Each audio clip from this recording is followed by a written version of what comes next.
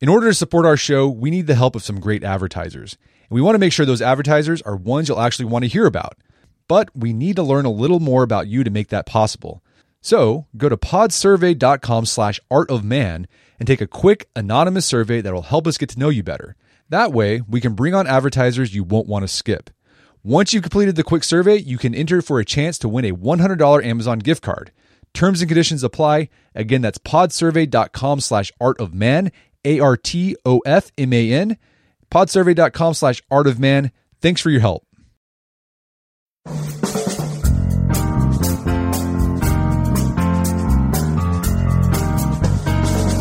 Brett McKay here, and welcome to another edition of the Art of Manliness podcast. Quick, name the president who's on the dime, or think about the letters and numbers on your license plate.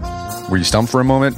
That's the strange thing about the powers of observation. We can look at something 1,000 times and never really notice it. Our struggle to notice what's around us is even worse in our smartphone age, where we often have tunnel vision that limits itself to a little handheld screen. My guest today wrote a book that aims to help us recapture the keen use of our senses. His name is Rob Walker, and he's the author of The Art of Noticing. And he argues that tuning into things normally overlooked not only provides fodder for art and business, but can make life seem more vibrant and engaging. Rob and I begin our conversation discussing what it means to notice and the benefits that come from noticing. We then spend the rest of the conversation walking through several exercises you can start doing today to strengthen your noticing muscles, including creating observational scavenger hunts and collections. Rob also suggests several ways to notice overlooked things at museums, and why looking at the world like there's a dramatic heist about to go down causes you to notice more in your environment. Lots of great insights in the show. After it's over, check out our show notes at aom.is/noticing. Rob joins me now via clearcast.io.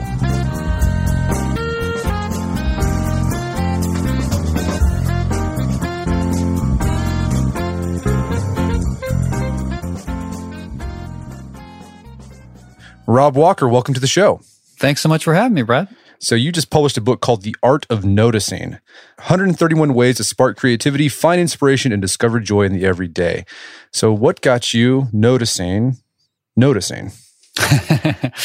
Well, I guess a couple of things. One of which is going to be pretty obvious. I probably don't have to spend a lot of time discussing the idea that we're living in this, information shoving economy of ideas where everyone's trying to get your attention. We're at a time of distraction, and it's partly down to our phones and stuff like that, but it's also just the nature of society now. Like, everybody wants your attention all day long, and it's hard to focus and to zone in on the things that you want to zone in on instead of other things. So I felt that frustration too, like a lot of people do, I think.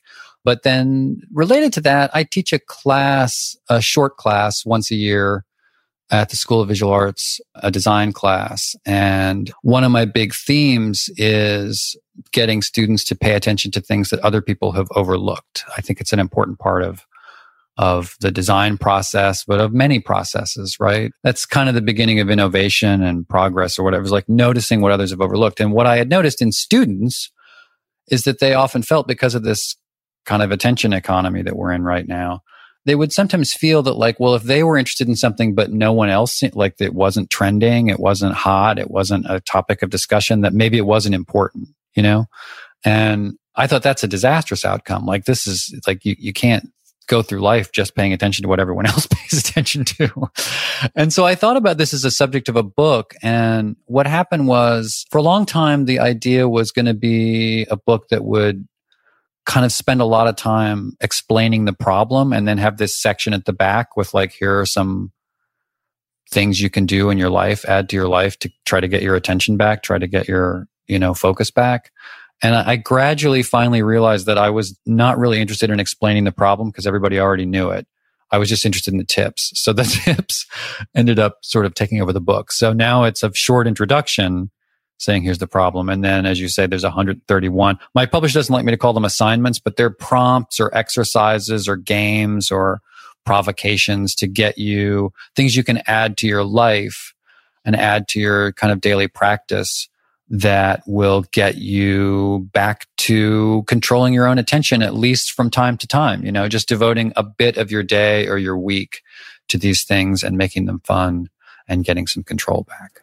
So, okay, but we won't talk about the problem because everyone knows there's a problem. Yeah. But let's talk about, like, the benefits that come whenever Right. you experience that focus and that attention, or when you notice things that people overlook. I mean, what are the opportunities there, and like how does noticing things that will get overlooked make us feel more human? Right. So there's kind of a range of answers to that. And different kinds of people respond to different ways of approaching this. So on a very practical, I think, level, there's almost there's a lot of artists in the book because artists are really good at noticing things and at drawing our attention to stuff that we had missed. But it's also, if you think about it, that's what an entrepreneur does. And that's what an inventor does. And that's what a good manager does, is notice things that other people overlooked. And whether that's a problem that needs to be solved, or whether that's something great that's overlooked that needs to be celebrated, or whether it's something puzzling that needs to be explained. And, I mentioned design earlier. That's what a designer does. I remember meeting, in the course of my work as a journalist, interviewing Johnny Ive years and years ago, the Apple guy, and the way he critiqued, this was so long ago that I was using an analog tape recorder, and the way that he his comments about the way that object was designed, it was like, this guy just sees the world in a different way. Like, he picks up on details that the rest of us miss. So there are these really practical reasons to work on these skills, to sort of build the attention muscles. But then at the other end of the spectrum, I think just as important is this kind of softer side of it of, just maintaining focus and maintaining a kind of control over your own engagement with the world, being present. Sounds a little like meditation, mindfulness stuff.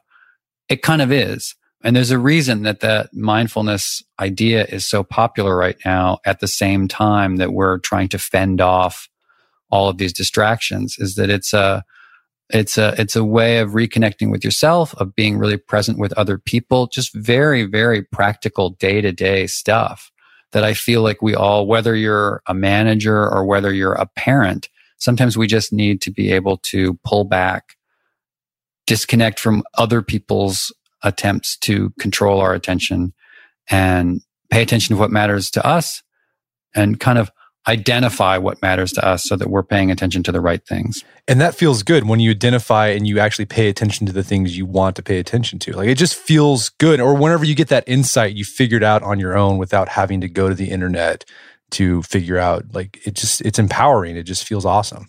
Yeah, I think so. And I mean, and it's obvious in some of the big ways, but then there are these small victories that you can have along this, of just like, the most workaday things, like just when you're walking the dog, right? I see people walking the dog and checking their phone. And it's like, why are you doing, you don't need to know what's trending on Twitter right now. Be present in the world that you and your dog are occupying. And maybe you'll notice, I don't know, pay attention. I like to sort of try to figure out what my dog is paying attention to, and he'll make me notice things like, oh, there's a bird over there that I wasn't tuned into. And, it just makes you feel like, oh, I'm here. I'm not somewhere else. I'm actually here. So let's walk through some of these prompts you talk about in the book. Because as you said, I think a lot of people, this muscle of noticing is atrophied because we've had these external sources tell us what to pay attention to. So it's helpful to have, sort of a prompt to guide this. So as we, strengthen that noticing muscle. The first one you talk about is creating, scavenger hunts for yourself. What does that look like, and how do you decide what to look for?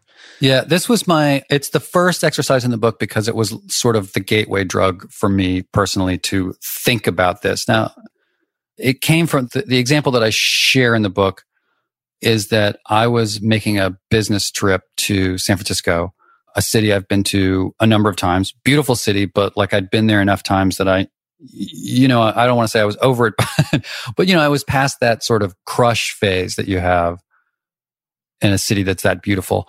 And I was going to be really busy. I was going to be running around. I did not have time to do any proper sightseeing.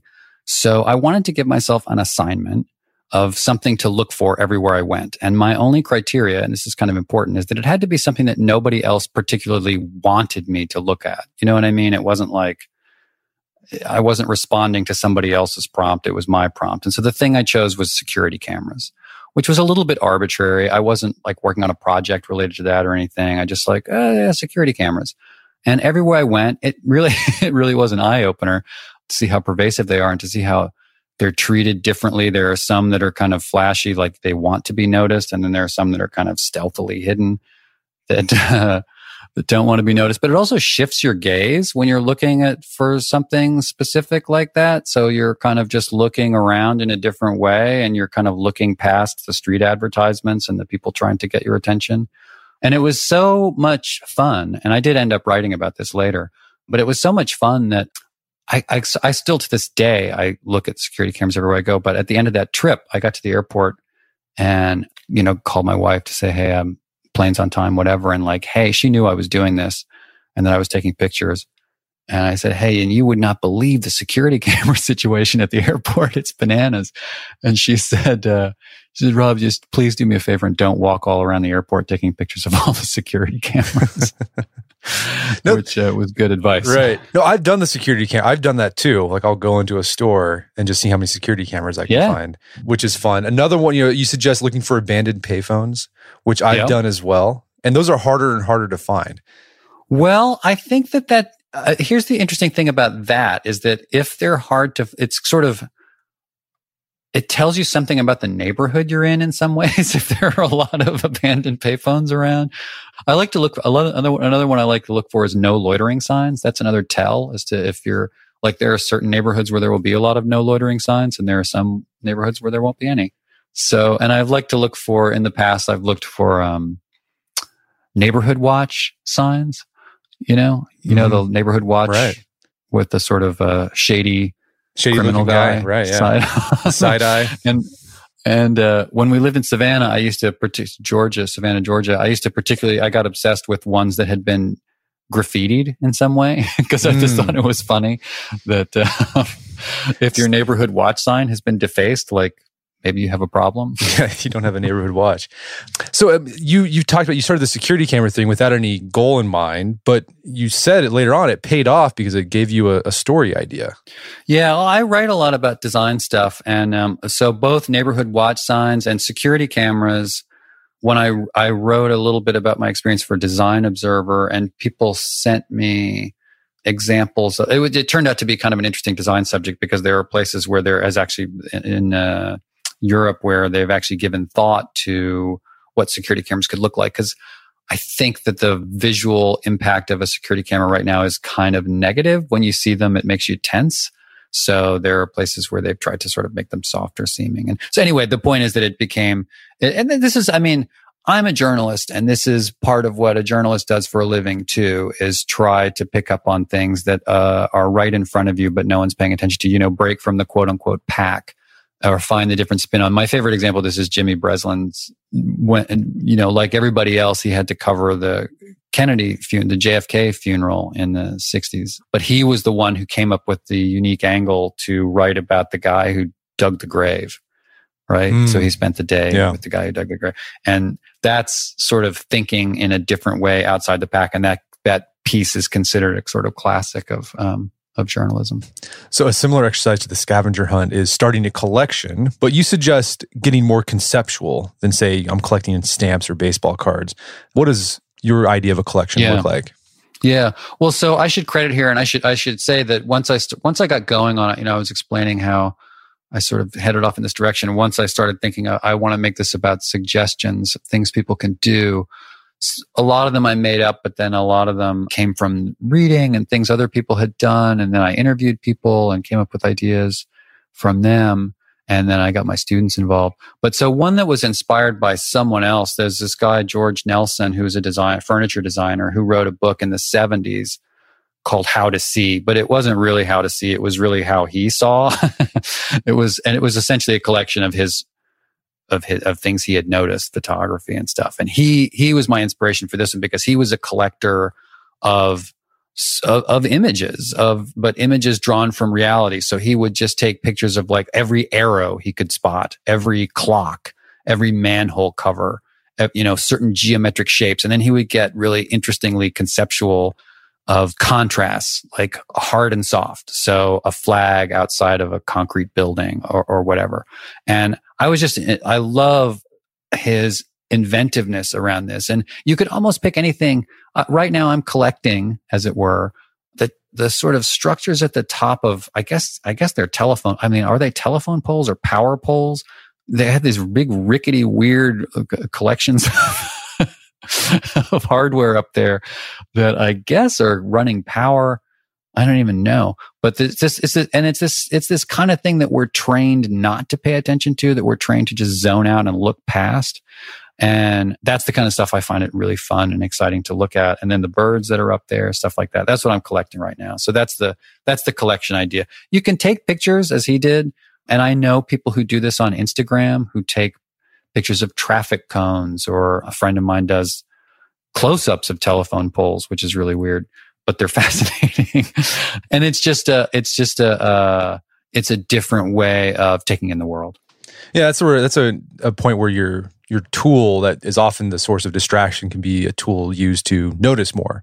So you might actually not have to share it on Instagram, but you just start your little collection. Yeah. You have your little collection in your phone of your contrasts that you find in the world. Or you could not bother to take pictures at all. I mean, I don't take pictures, and I think that this is an important point to make, actually, because I think that sometimes there's certain kind of people who react to this stuff by thinking like, oh, okay, so I need to make a dedicated Instagram account about this. And then it's like, no, you really don't. Like, everything doesn't have to be translated. And in some ways, there's a lot of reasons not to do that. Like, don't automatically convert every personal looking project into something that gets subjected to the marketplace, right? Where you have to start worrying about how many likes it's getting.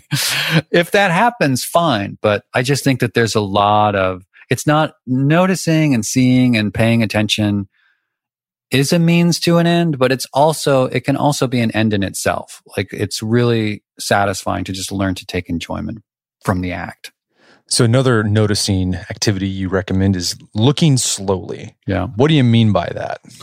Well, so this is specifically sort of came out of the context of museums. There's actually a slow art day thing that happens every year, but you could do it anytime. And the basic premise of slow art day is that you get together with a group of people. You go to the museum, and instead of trying to, you've been to museums and you've seen people spend, I think that the average is 8 seconds or something looking at any given painting.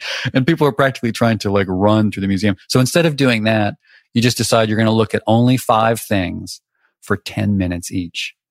And then afterward, you get together and talk about what you looked at and what you took in. So this is obviously a really different way of perception in general. We're so used to trying to rack up as many, visual experiences as we possibly can. And I think people spend sometimes more time at museums reading the little placard next to the art as they do looking at the art.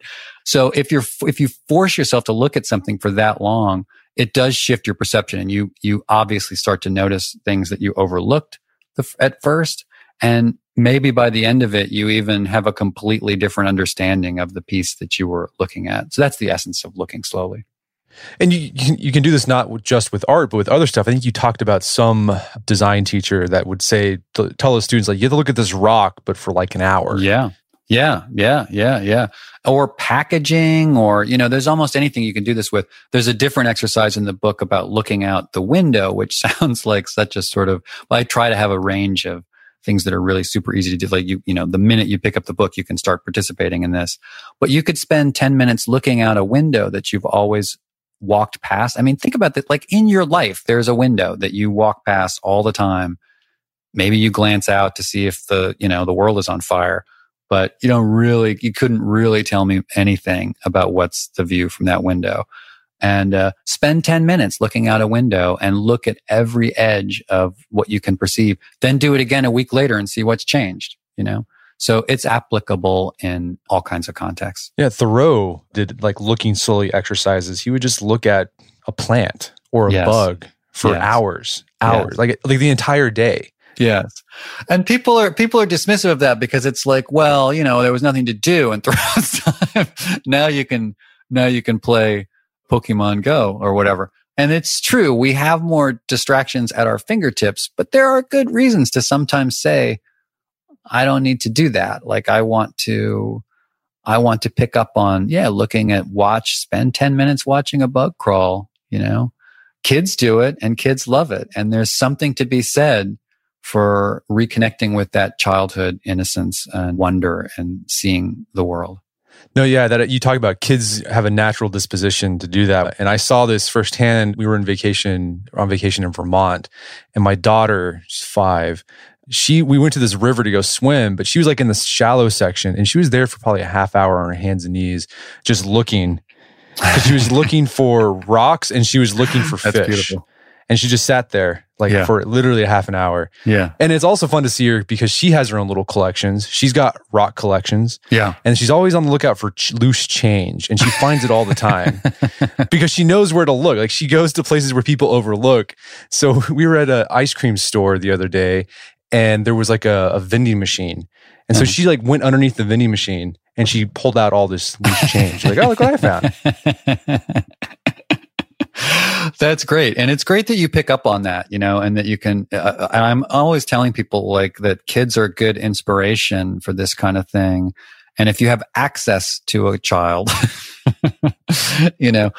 take inspiration from, like, pay attention to what they're paying attention to, because they don't have that jaded feeling of having seen it all before. The world is full of wonder. Saul Bellow used to talk about trying to view the world like an alien. For kids, that comes naturally. They sort of are aliens, It's all novel to them. So they get very excited about things. And we shouldn't dismiss that. We should embrace it, and we should be jealous.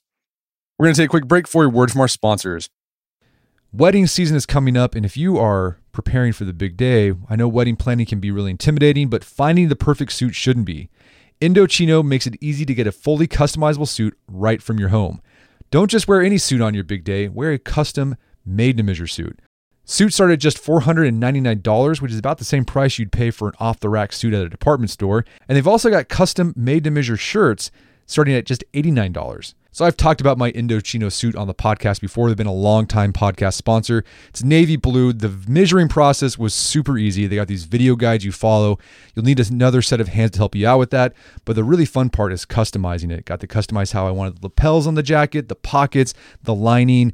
I went no pleats on the pants on this suit. A lot of fun. And then in a few weeks, you have a made-to-measure custom suit sent directly to your door. When planning your wedding, get a suit as unique as you with Indochino.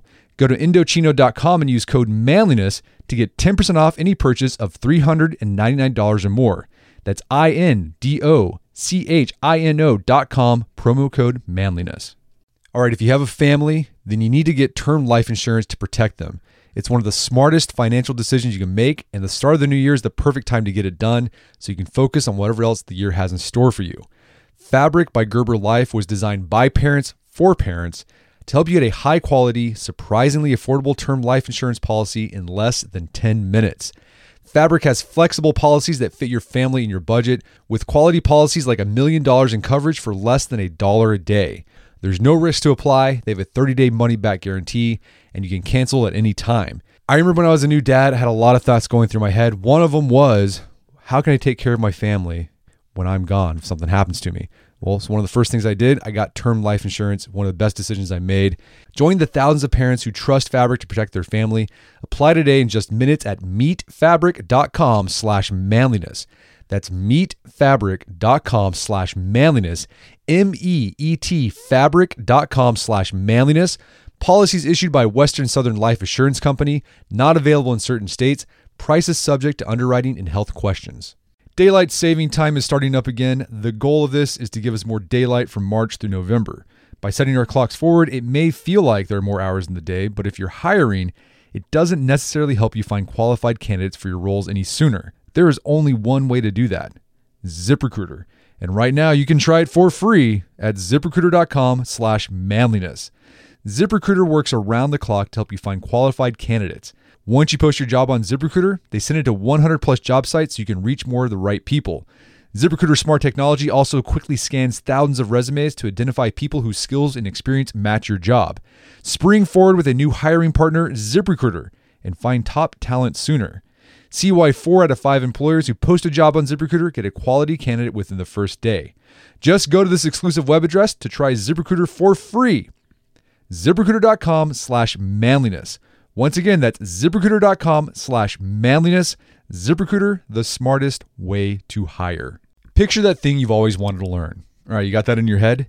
Now picture learning it from the person who's literally the best at it in the world. That's what you get with Masterclass. This year, learn from the best to become your best with Masterclass. Masterclass offers over 180 world-class instructors, and many of these instructors are former AOM podcast guests. You can learn negotiation from Chris Voss, leadership skills from Jocko Willink, how to master your habits with James Clear. Plus, every new membership comes with a 30-day money-back guarantee, so there's no risk. So recently I went through the masterclass on negotiation with Chris Voss. A lot of useful information in there. Talked about the value of no in negotiation, how to use your body language and speech patterns to get your best out of a negotiation. Very well done. I really enjoyed it and got a lot out of it.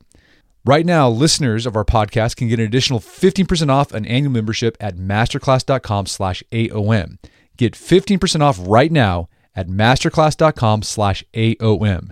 Masterclass.com/AOM. Check out the masterclass on negotiation with Chris Voss. And now back to the show. So in museums, there's a lot of exercises you provided, and like the slow looking. So just look at a painting for 10 minutes, 30 minutes, even if you're feeling bold.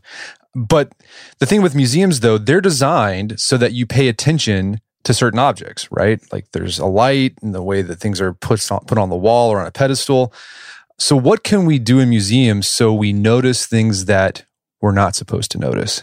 Yeah, it's a really super interesting context because there's a lot of thought is put into making you pay attention to the right things and you're not supposed to be looking at the guards. You're not supposed to be noticing that like, oh, it's kind of dusty on this vitrine or whatever.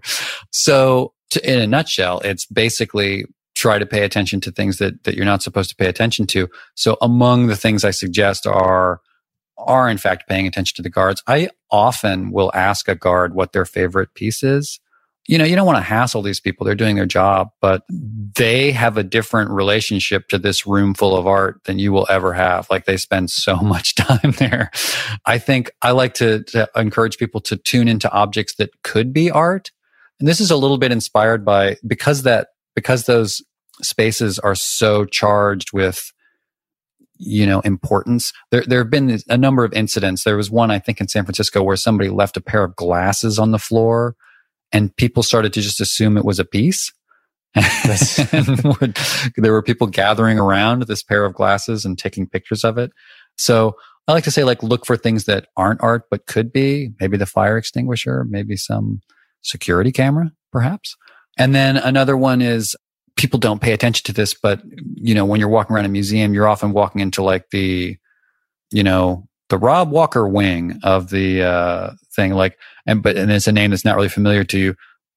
Here's a place where your phone is actually maybe useful. Like, go ahead and Google who is this person that this wing is named after, and see if there were any interesting things about them. Or in the case of, I actually got a chance to lead a museum walk in Dallas at the Dallas Museum of Art.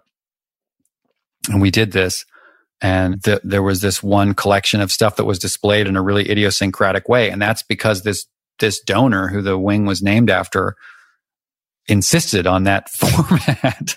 So it's kind of interesting. You learn something that, not that the museum was hiding that, but that it doesn't get foregrounded. So it gives you a completely different way of taking in the stuff that you're being asked to look at. Yeah, I do that with the looking at the plaques of like who the donors were, like at even at schools, you'll often see this, find out who they were. I like the idea of asking people at museums who you would not think to ask what their favorite piece of art was or is. Mm-hmm. And the idea it just came was ask a janitor, right? Because they're in there all the time.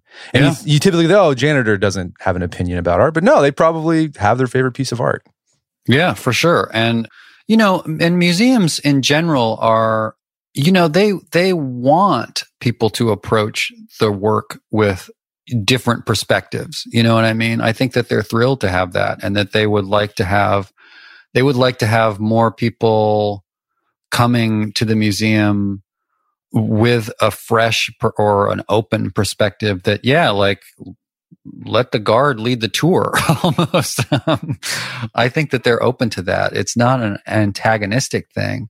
I think that they're into it because they are, but it's an interesting environment because you have this feeling that like you have to do it right, and you don't have to do it right. You can do it any way you want. So everyone's probably seen those photos of masses of people surrounding some famous work of art like the Mona Lisa, and they're snapping pics with their smartphone, which I never understand because it's like your pic's going to be really crappy.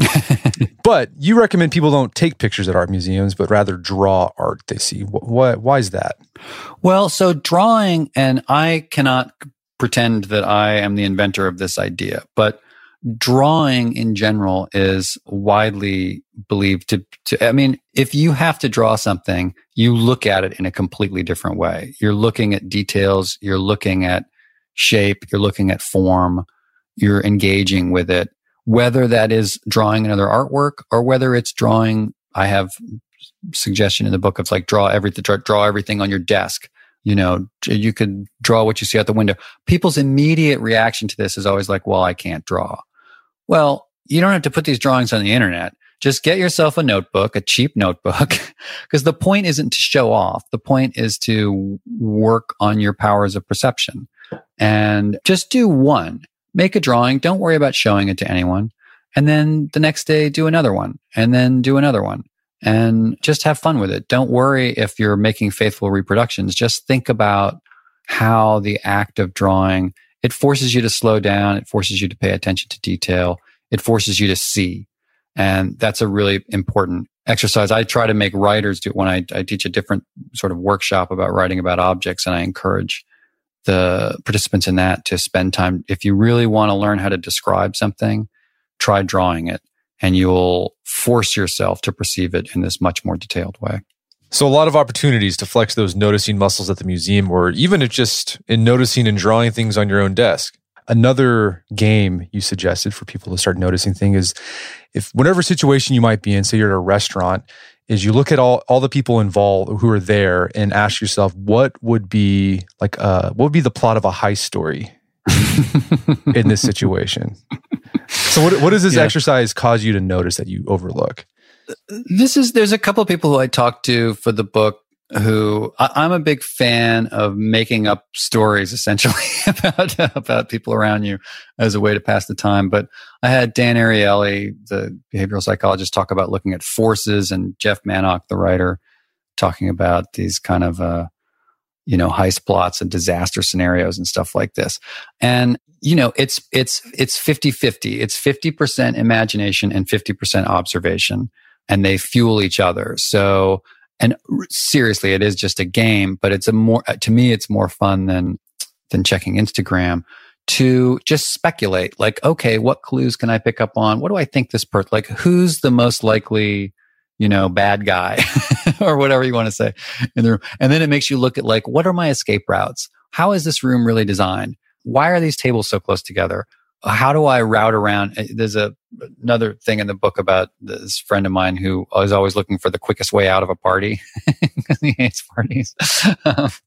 And it just, it gives you a little reset, a different way of looking at it. I find this comes in super handy in, you mentioned different scenarios, but I like it when I'm stuck in line, the security line at the airport. Great place to start making up stories about in your head about who's going to do what, who's going to be the hero, who's going to be the problem. Yeah, because you have to look at the people, their body language.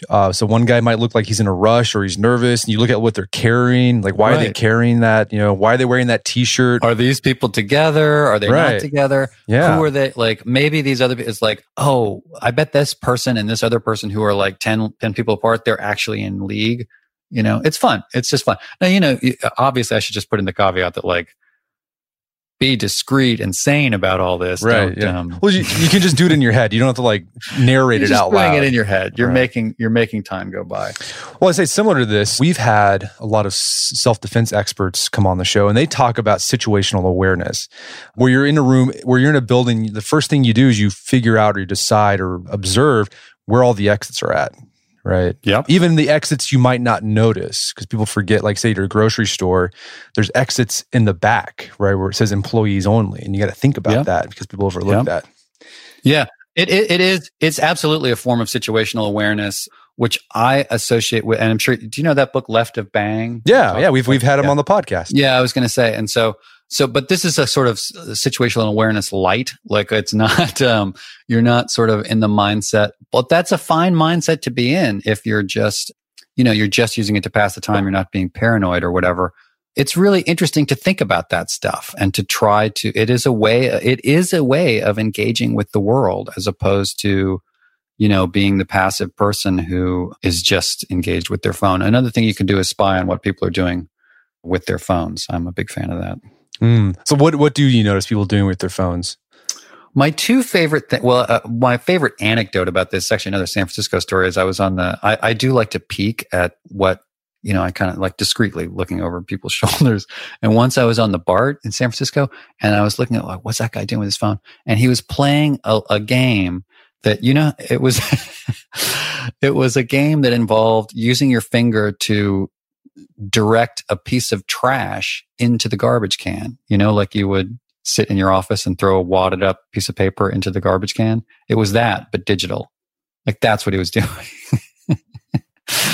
But then, a lot of people, the other thing that's great to look at is how people who are talking on the phone, like their body language. It's almost like a dance performance because they're reacting to the conversation that they're in, not the world that they're in. So they're gesturing with their hands and they're making facial expressions, all for some audience. And they're holding their phone in that weird way up to their mouth, like a tray. Right. Yeah. And it looks like someone needs to do a dance performance that's based on phone conversation gestures. It's like a madcap visual poetry thing. I love it. I recommend, and that's something good to draw as well. So another exercise is find something you weren't looking for. What does that look like? So this was inspired by, have you ever had Davey Rothbart on the no show? So he's this guy who he's this zine and then podcast and books and all kinds of stuff called Found.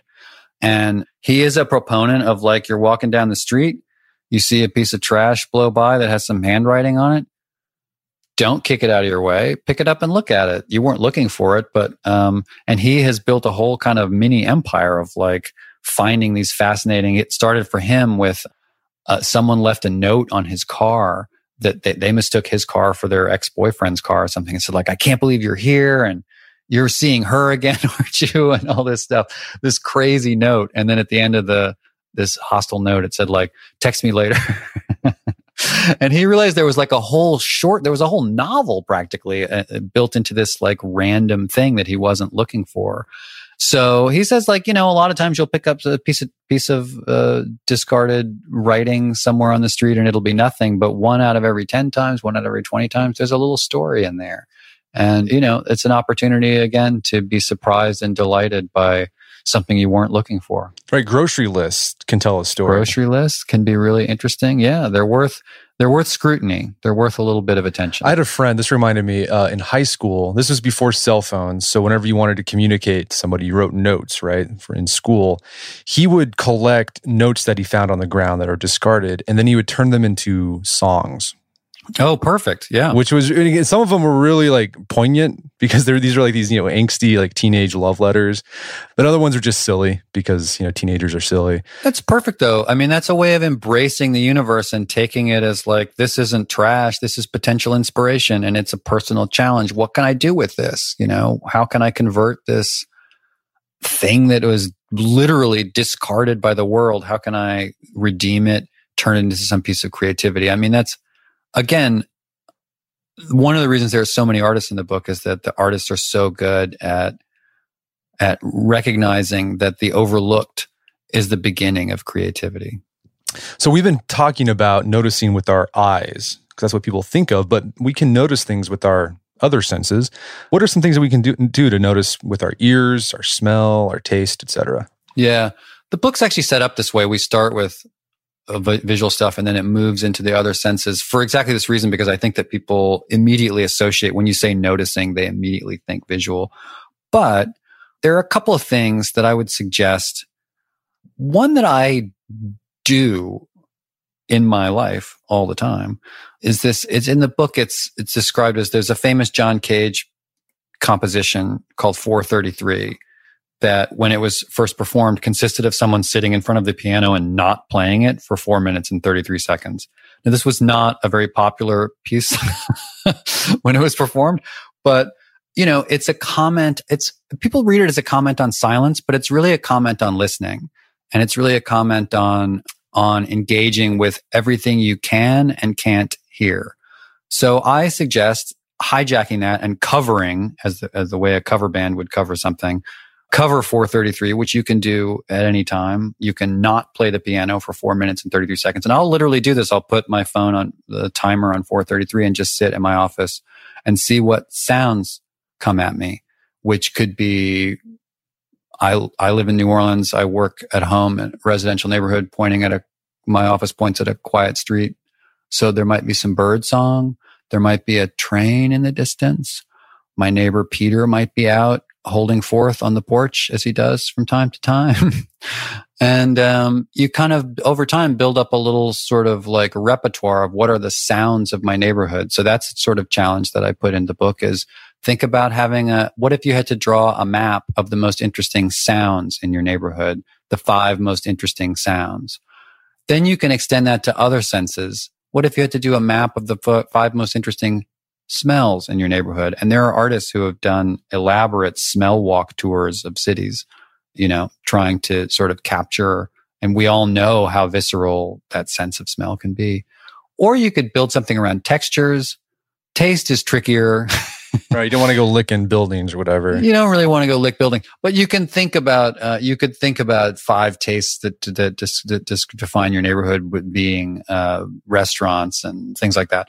And then we even in the book, I even get into the idea of Duchamp talked about this idea of the infrathin, which is stuff that's kind of beyond the 5 senses, like the feeling of the chair that someone has just gotten out of. Things that kind of don't really get, so that gets kind of advanced, but it's fun to think about, like what senses are, what can I detect that doesn't even fall within the 5 senses? And it becomes, again, it becomes game-like. I licked buildings when I was a kid. And you're still here to tell the tale. I'm still to tell the, when I read that about taste, and that's the very, you can lick it. And I was like, I did that because I remember the memory came flooding back. I grew up in Oklahoma City and we did our banking at the Murrah building that, was bombed.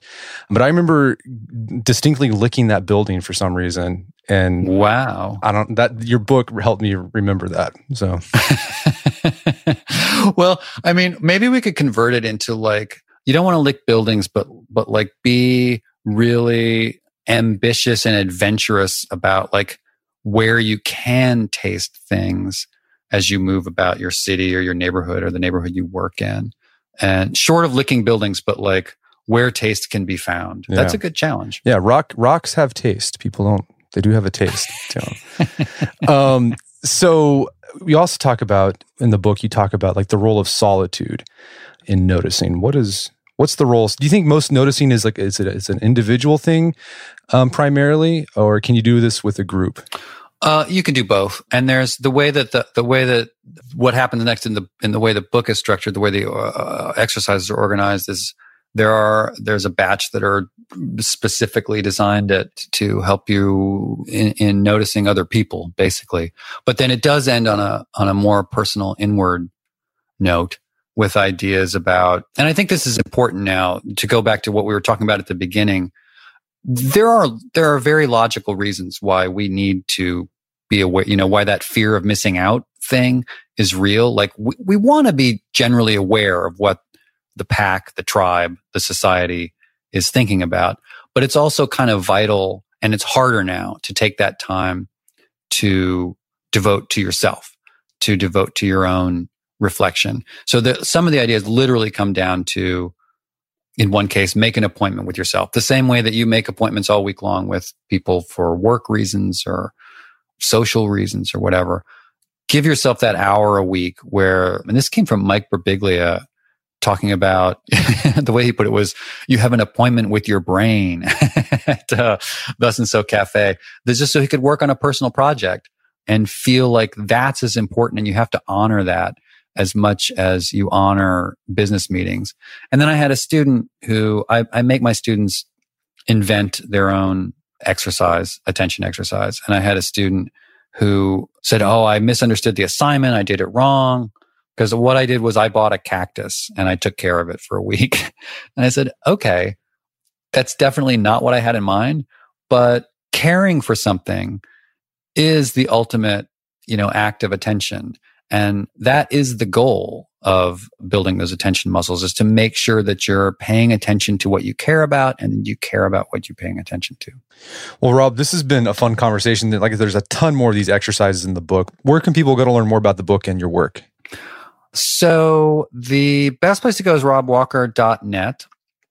And robwalker.net/noticing is the section that has stuff about the book, including there's a newsletter that comes out every week or two where I share new exercises or ideas that I've come up with since the book, and also the very popular Icebreaker of the Week feature where I get people to submit. And if you have listeners who have a good icebreaker question, I really hope that they'll zoom on over there and submit it, because that's a reader-driven feature.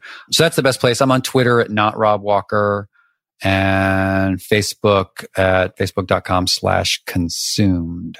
So any of those places are good. So the icebreaker, that's intrigued me. What is like the most bizarre, interesting icebreaker prompt you've gotten? Well, this is a little bit of a cheat because it's something that I got from, and I give her Whitney, her name's Whitney, who she in some ways inspired this whole thing and had this amazing question that I experienced in real life. I was seeing her it was part of a group work thing, and we were at lunch, and she had this question about whether, under the right circumstances, if you were offered a chance to eat human flesh, but you were guaranteed that no one would somehow no one was harmed, would you taste it? Would you taste it? And listening to people answer that and like their rationales and the looks on their faces, I know that sounds weird, but it's really interesting. It's a really good icebreaker. Yeah, do that on your first date. do not do that on your dating first advice date. from Rob Walker. Ask if no, you're yeah, right, right. No. Well, Rob, this has been a great conversation. Thanks for your time. It's been a pleasure. Listen, I really appreciate it. You were great. My guest today was Rob Walker. He's the author of the book, The Art of Noticing. It's available on Amazon.com and bookstores everywhere. You can find out more information about his work at his website, robwalker.net. Also, check out our show notes at aom.is/noticing, where you can find links to resources where you can delve deeper into this topic.